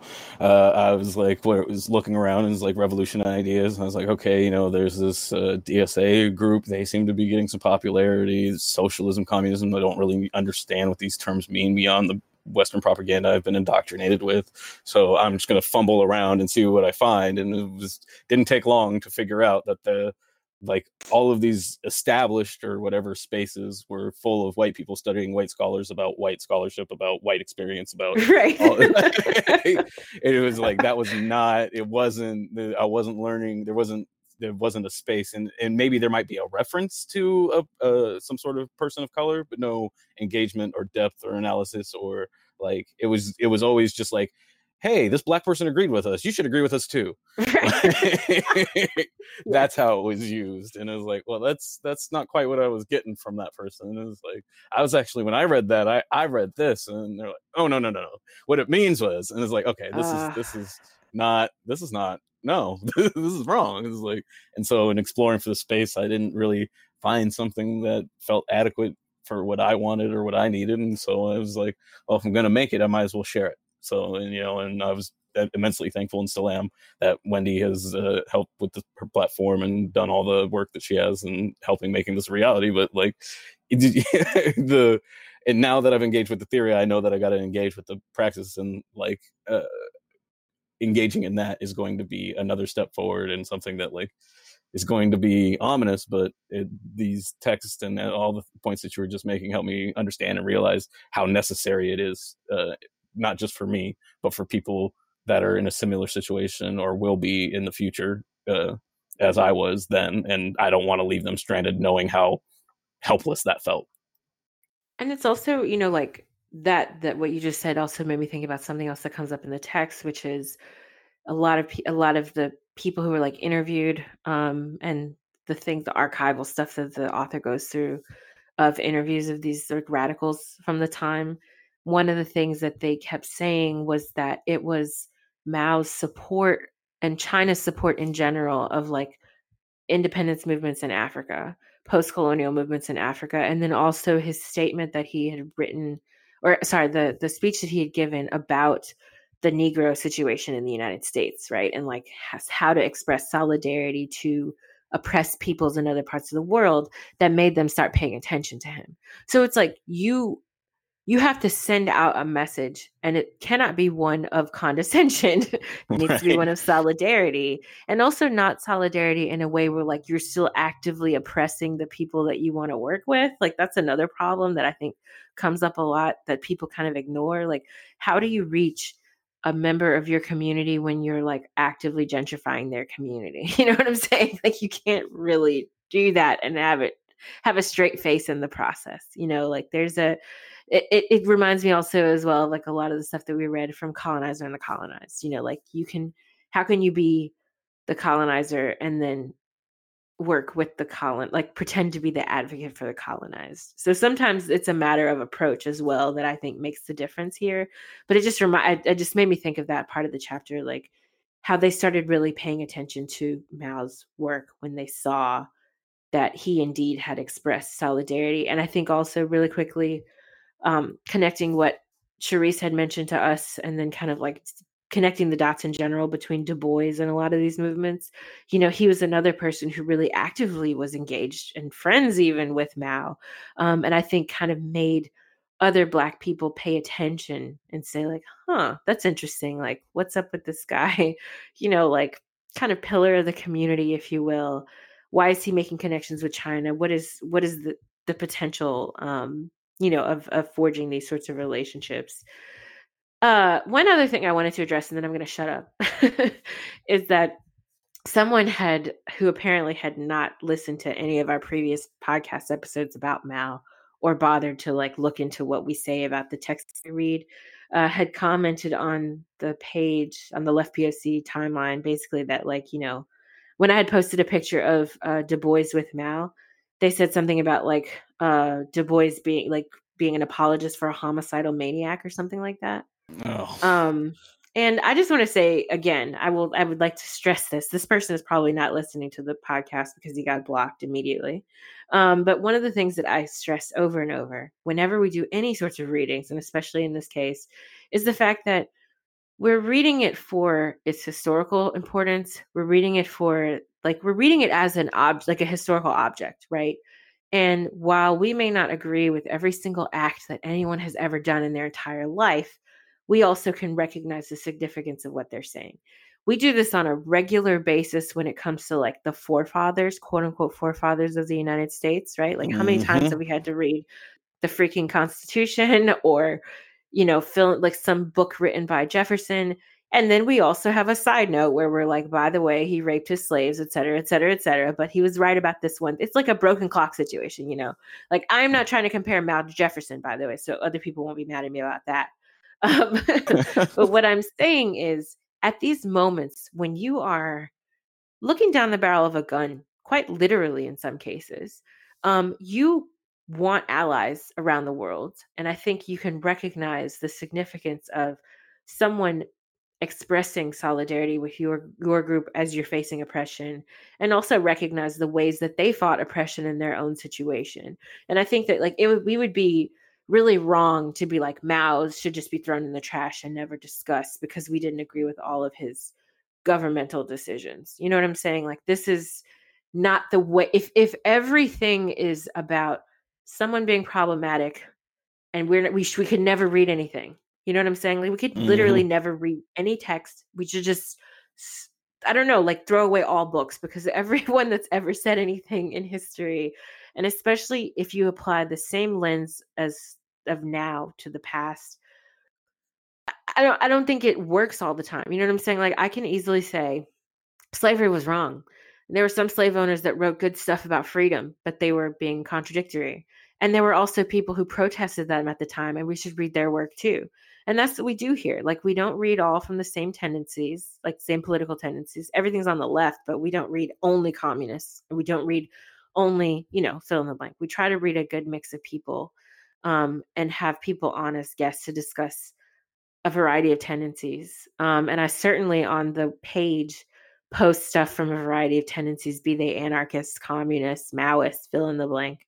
So I think this kind of limited view of these historical figures and the work that they produce, and in particular the ways that their work was meaningful to other groups, is a real shame. Like you can't have that's such a limited view of history that you just don't read anything. And if that's your criteria, you can't read anyone or anything ever.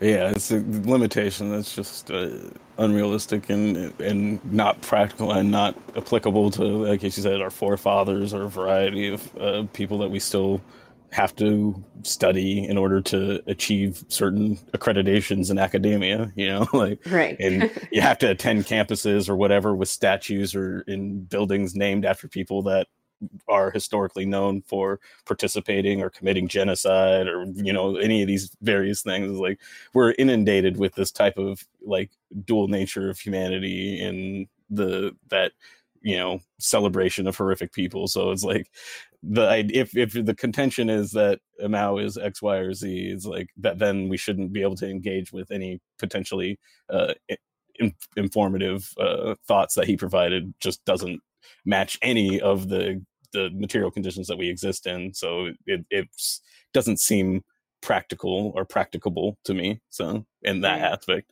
and for me, it's like I'm still learning about all the atrocities that have been committed in my name.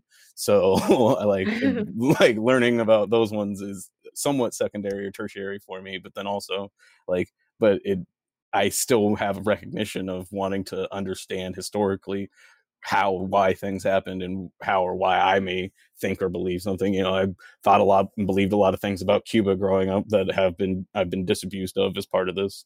And, this is like one of the other things you mentioned, just like the self-reflection, self-criticism. And like one of the terms that came to my mind that existed in my vocabulary before reading this was, decolonizing your mind, and just kind of, there's just so much in there, so much indoctrination about so many things that it's really like, it possibly causes me to be overly defensive or whatever of ideas or groups or whatever.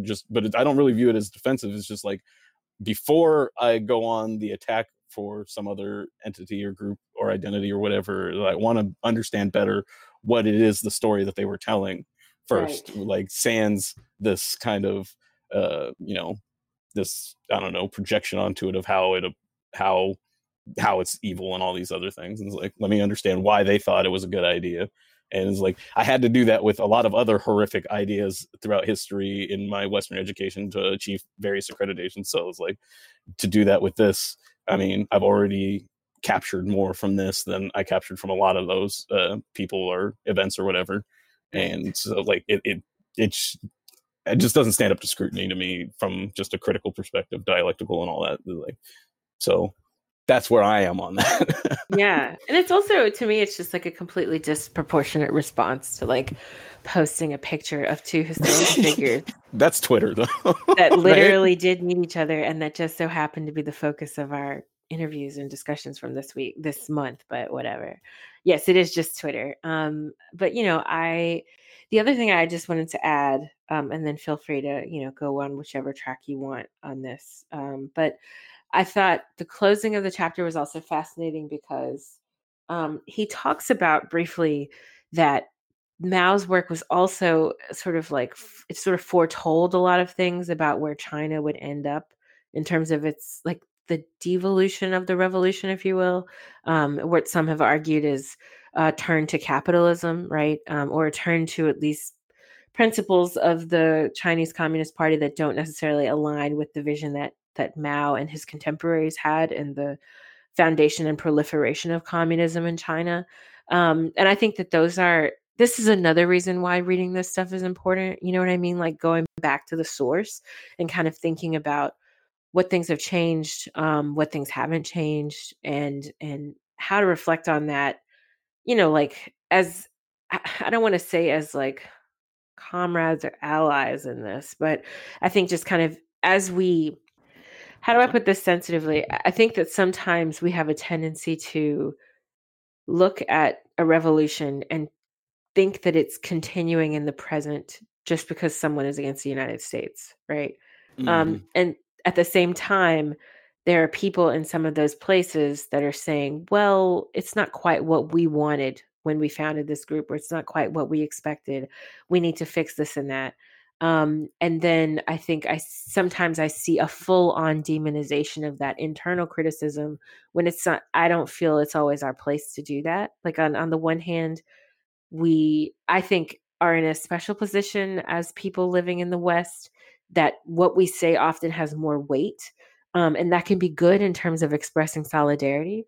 But I think it's also important for us to reflect on the fact that like people in these countries also have a right to express themselves and comment on what they see as changes that were made perhaps not in their best interest. Now, I am not talking about, for example, cases like Bolivia or Venezuela or whatever, where we're like, we should go and then defend the fascists. Like, that's not what I'm saying, to be clear. My point is just that I think these kinds of moments that come up where we're looking at historical texts or we're looking at foundational texts of certain political ideologies, one thing that we have to keep in mind is that revolutions change, and there are counter revolutions. There are all sorts of mutations that happen over time, and there are all sorts of changes that happen in response to threats to those revolutions.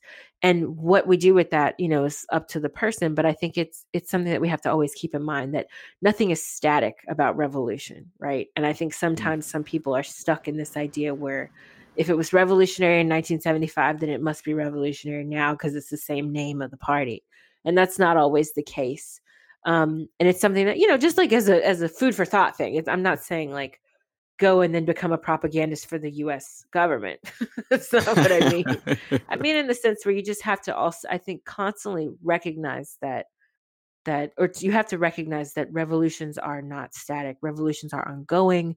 Revolutions have moments of regression. Revolutions have moments where they're not doing so great and they're doing stuff that might be counter-revolutionary, and that they should be, held responsible for by their people.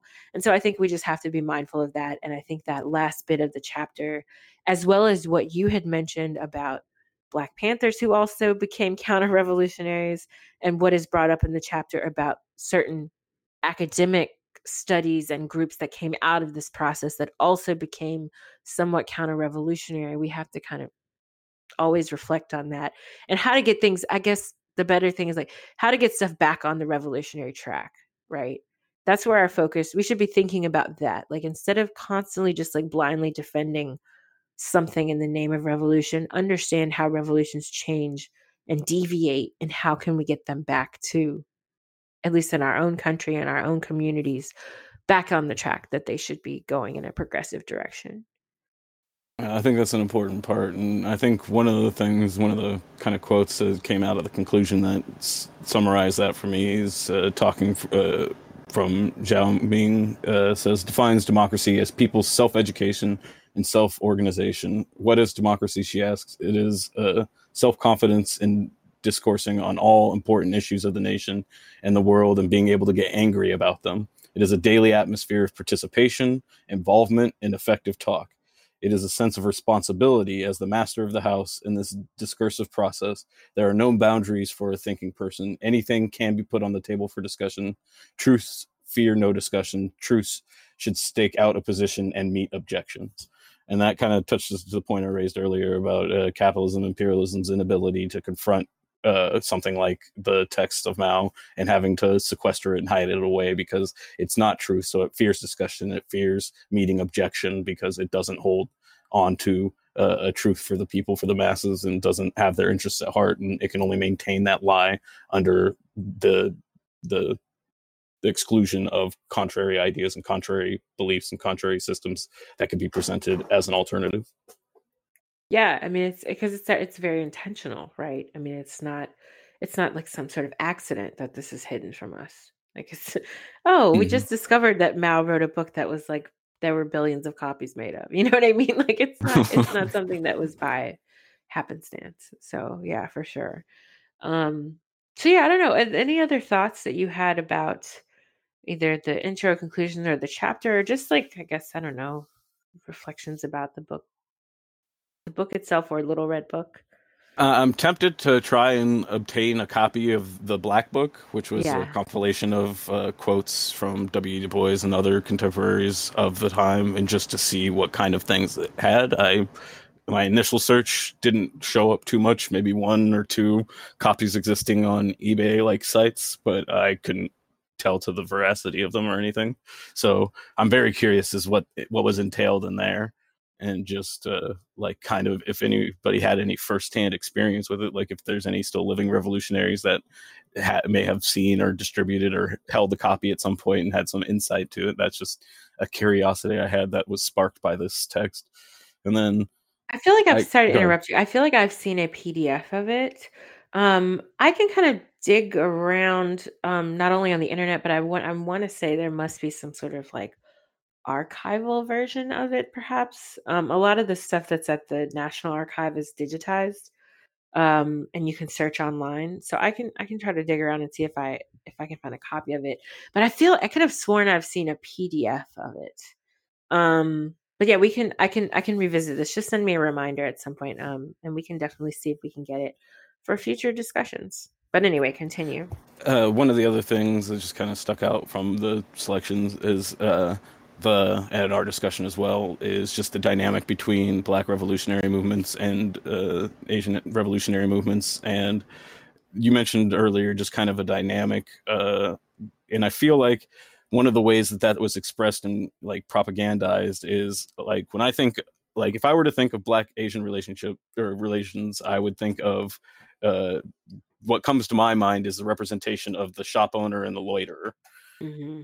rather than two revolutionaries coordinating on revolutionary anti-U.S. government like acts, which is really something like one, it's just cooler in my opinion, and then two, it's not spreading these bigoted ideas and so on and so forth, and then three, it's also a sign of solidarity as rather than a sign of division. And so like I feel like that for me kind of encapsulates a lot of these concepts we're talking about, the how indoctrination and the erasure of history can provide, and the propaganda can provide a conceptualization of history, of a relationship that doesn't actually match the reality. And so I can carry that into, as living on the West Coast in the Northwest, we have a large Chinese population compared to many other states around the country. And so like seeing solidarity building, I can see how understanding this text, understanding that relationship could help me better relate to the communities in my area, and specifically in building solidarity across cultural groups in ways that I wouldn't have even thought to broach before engaging with this kind of text or this kind of information in the historical nature of the relationship between radical movements on the West Coast particularly. And so like it's engaging in this material which helps me bring these ideas into practice, and it's practice that helps me refine these ideas into even better versions that are more applicable to my particular circumstances or the circumstances and the material conditions of the people that are able to share this experience with us. And so it's like you said, I don't know how it'll be viewed historically, if at all, but like I managed to maintain some sensation of contribution to the cause, and like while I always want to do more, I'm appreciative of what I'm able to contribute. Yeah, I think on that note too, there's some readings, additional readings that I can include in the show notes. So like I've read in classes and stuff that have to do with connections between Black revolutionaries and Chinese people in China, as well as Chinese Americans and Asian Americans as a larger community, right, in the United States, because there are also a lot of things at play that have to do with class, the year that you migrated, the type of, you know what I mean? Like there are waves of immigration that happen in the U.S.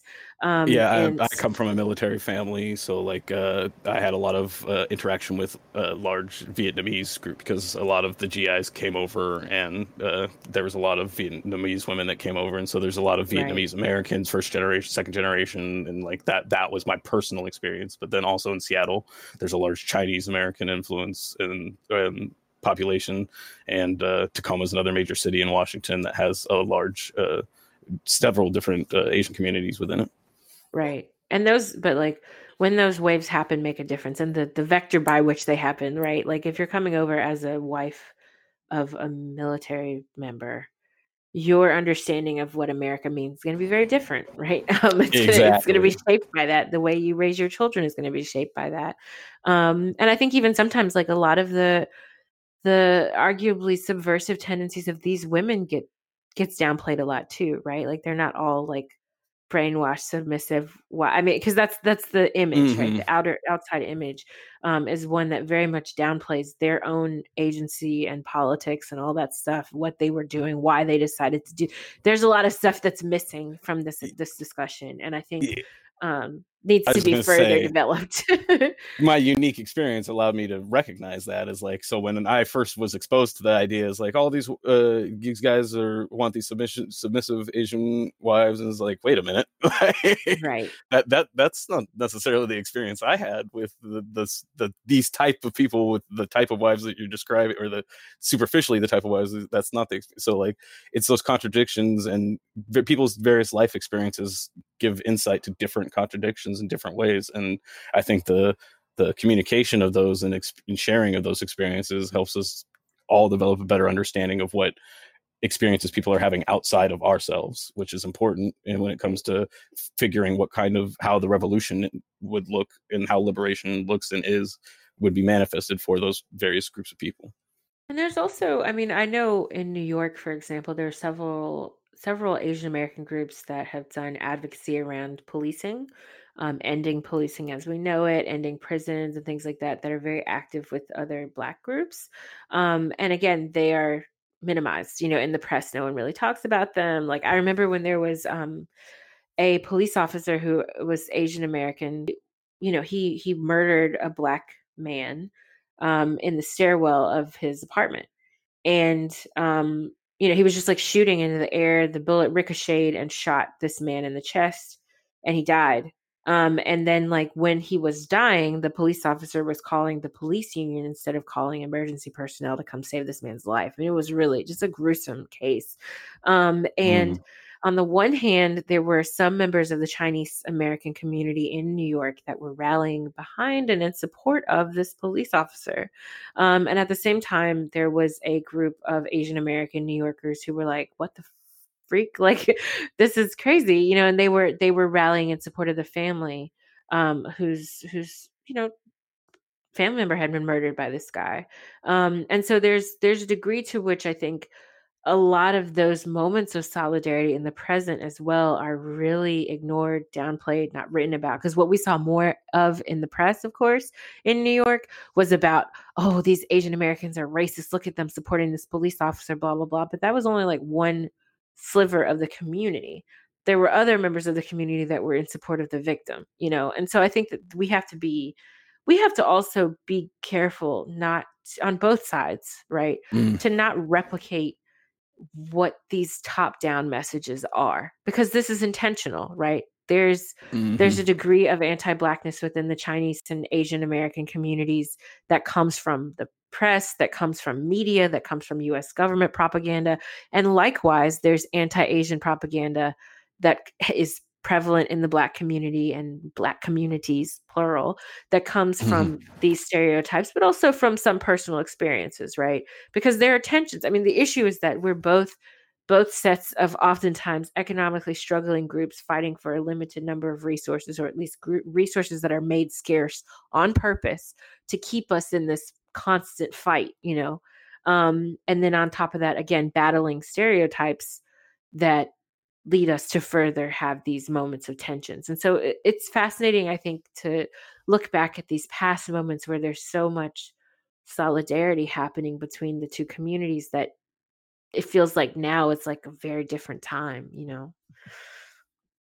Just one final thought that I had was about like the influential aspect of Black culture in America today, and the Boggs is talking about integrating these messages into art, and just like one of the things that came to my mind is like there's not really any like as far as the change like new changing things in America. Black culture is one of the most influential aspects or like avenues or vectors that we have into American culture is like the imitation of Black culture. And so the more these ideas are reflected in Black culture, the more likely it is to get even accidentally incorporated into white culture and spur further investigation, inquisitive questions about, well, what does this mean? Why does it mean this? Why are people expressing these ideas? And so I just, in both keeping with revolutionary optimism and in influence in general, as far as effectively spreading the message of these ideas and thought processes that can lead towards revolution, I think that Black culture, Black music, especially in Black art, is going to be critical. And like I think that can be celebrated and welcomed without being turned in, I guess, totally consumed by capitalism. Yeah, that's the difficult part. I was about to say, because I think like what gets proliferated is often the like kind of not that deep derogatory towards women, whatever. Like it's not like the deep message. Yeah, like again, message not by depth. accident. If we listen to a lot of these artists talk about what their producers and the people that pay them make them put out, like Right. a lot of this is intentional as well.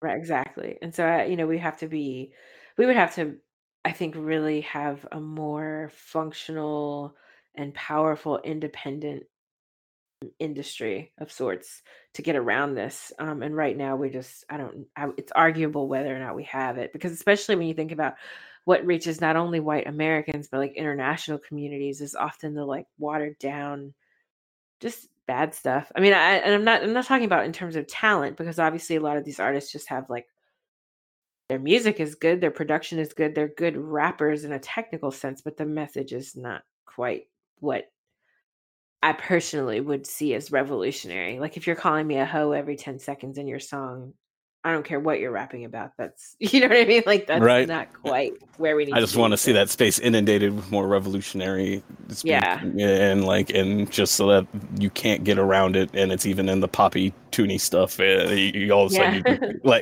you get a reference to Mao slipped in there or something. You So gotta people are have like, like wait, who's that? subversive stuff, like by act. Right. It's definitely, it's gotta be like under the radar in a way that people who are the managers and record labels and whatnot can't quite get it.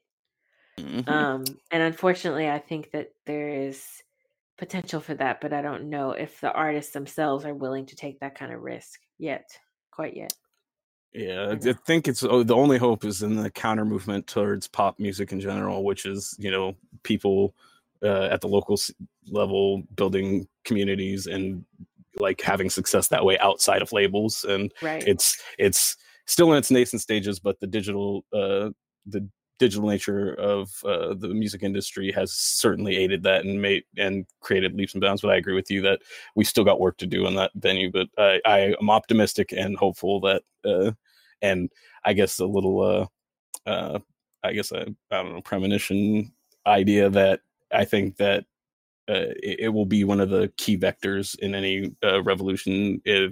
Looking back on it post a revolution in our utopia. Yes, we laugh, but we are actually optimistic around here sometimes. Hmm. So yeah, I agree with that. I think it is. I think art is a special place for these sorts of things, and we have so many examples of it, right? Like historical examples of art being used as an avenue through which revolutionary ideas are discussed and disseminated.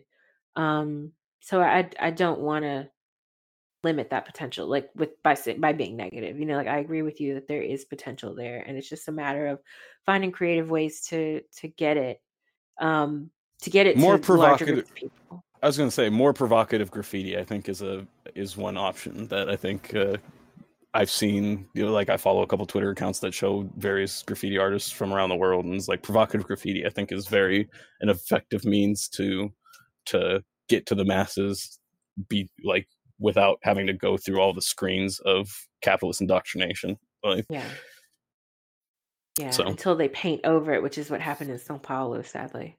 oh Uh, yes, yeah, there was like, so just again, like, this is kind of a side note, but because of my research, I'm in Brazil a lot, and one of the cities that I'm in the most is São Paulo, and it's like it's not like it is the biggest city in Latin America, in the Americas, period. It's massive.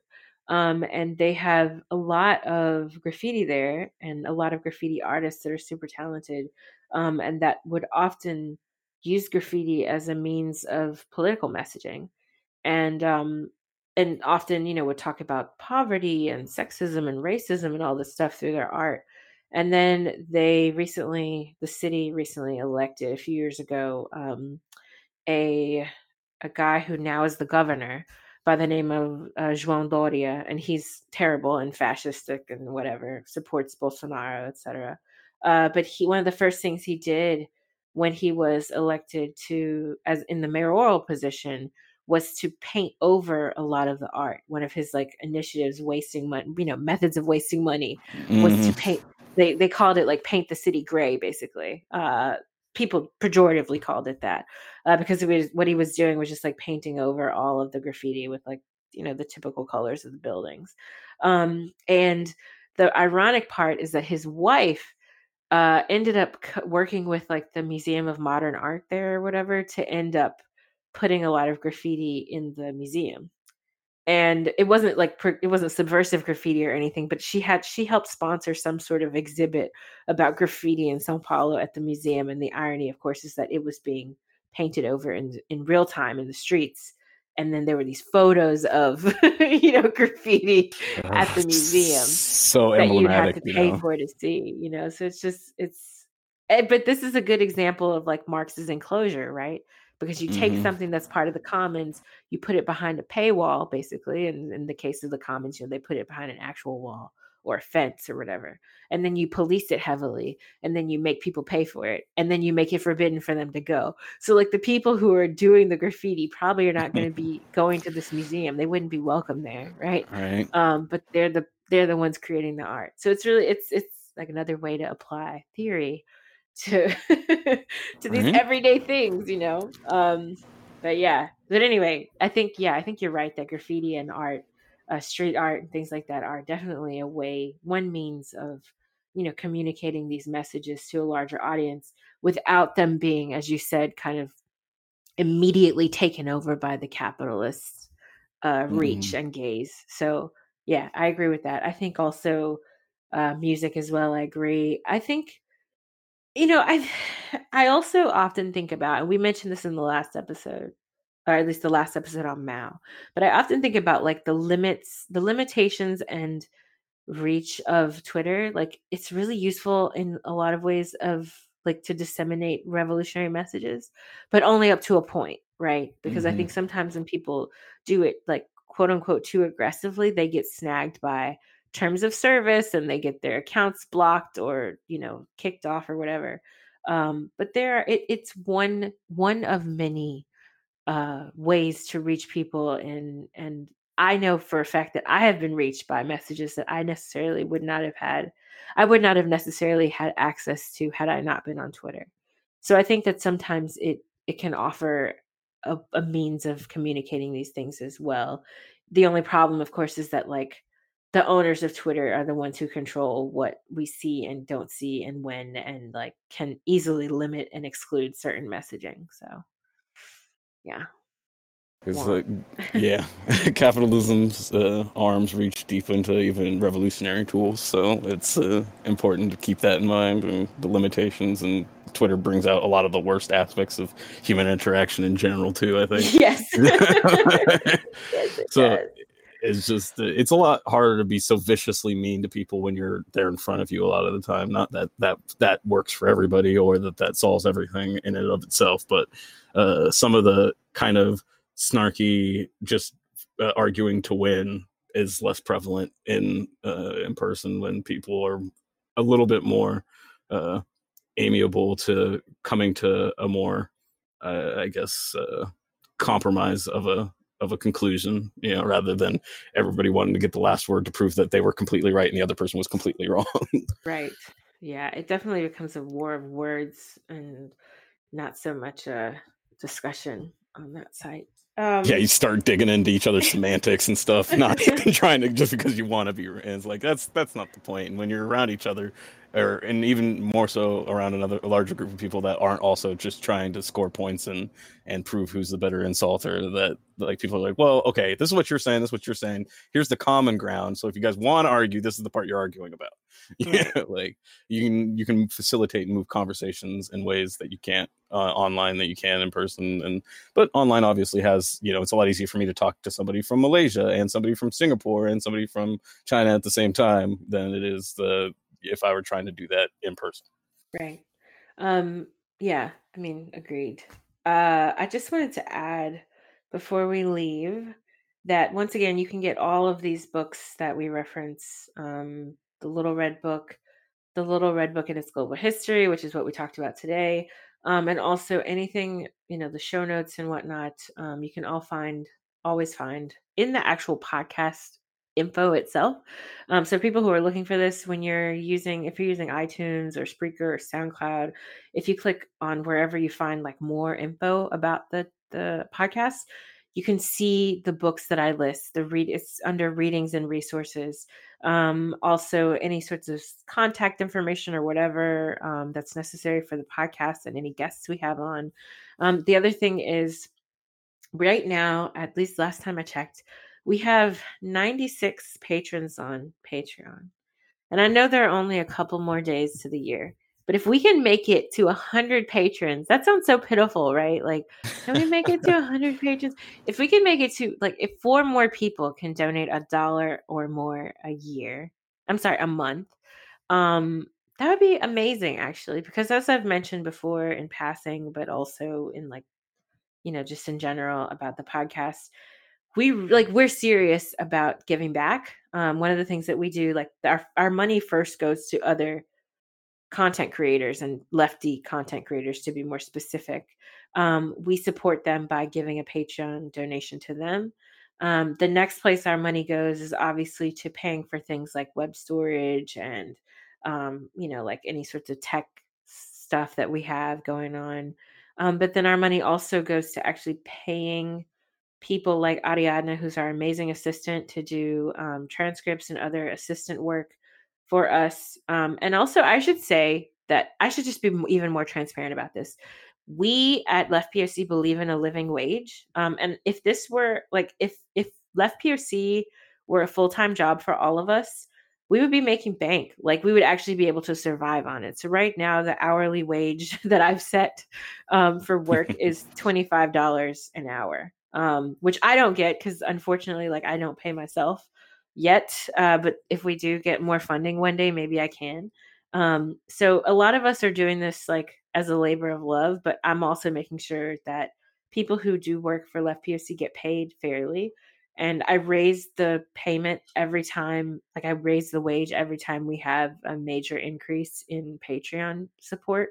So like what you guys give us it goes directly back into the podcast. And so I just want to emphasize that, and just for those of you who have the dollar, and it's like literally $12 a year. If you happen to have $12 a year to give us, we greatly appreciate it. And we will put it to good use. And you can always check us on our use too. Like if you want to see our financials, feel free to ask. I will happily send them to you because I keep a chart that I'm very bad at updating, but I do update.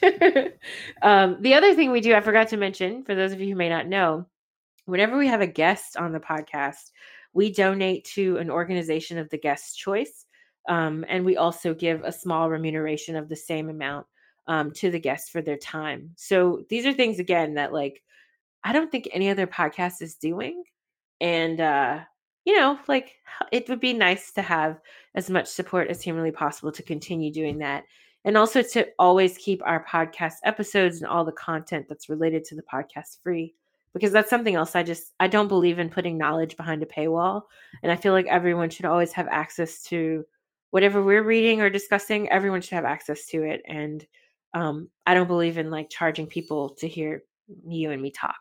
Right. Like, Right. so just putting that out there. If you have $1 or more to spare a month, please give it to us. We would greatly appreciate it. Especially like I'll put it this way: is if you know somebody who is contributing towards a more affluent podcast, perhaps no shade.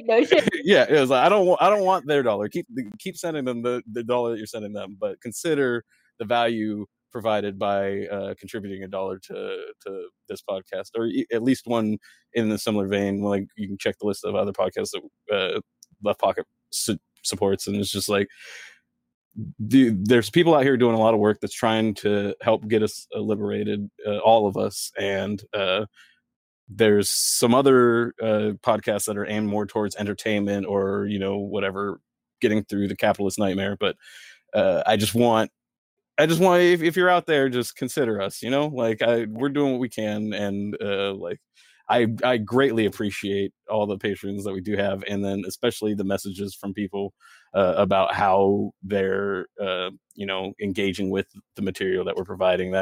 That is very, very fulfilling on its own, but obviously it also doesn't pay rent or put food on the table.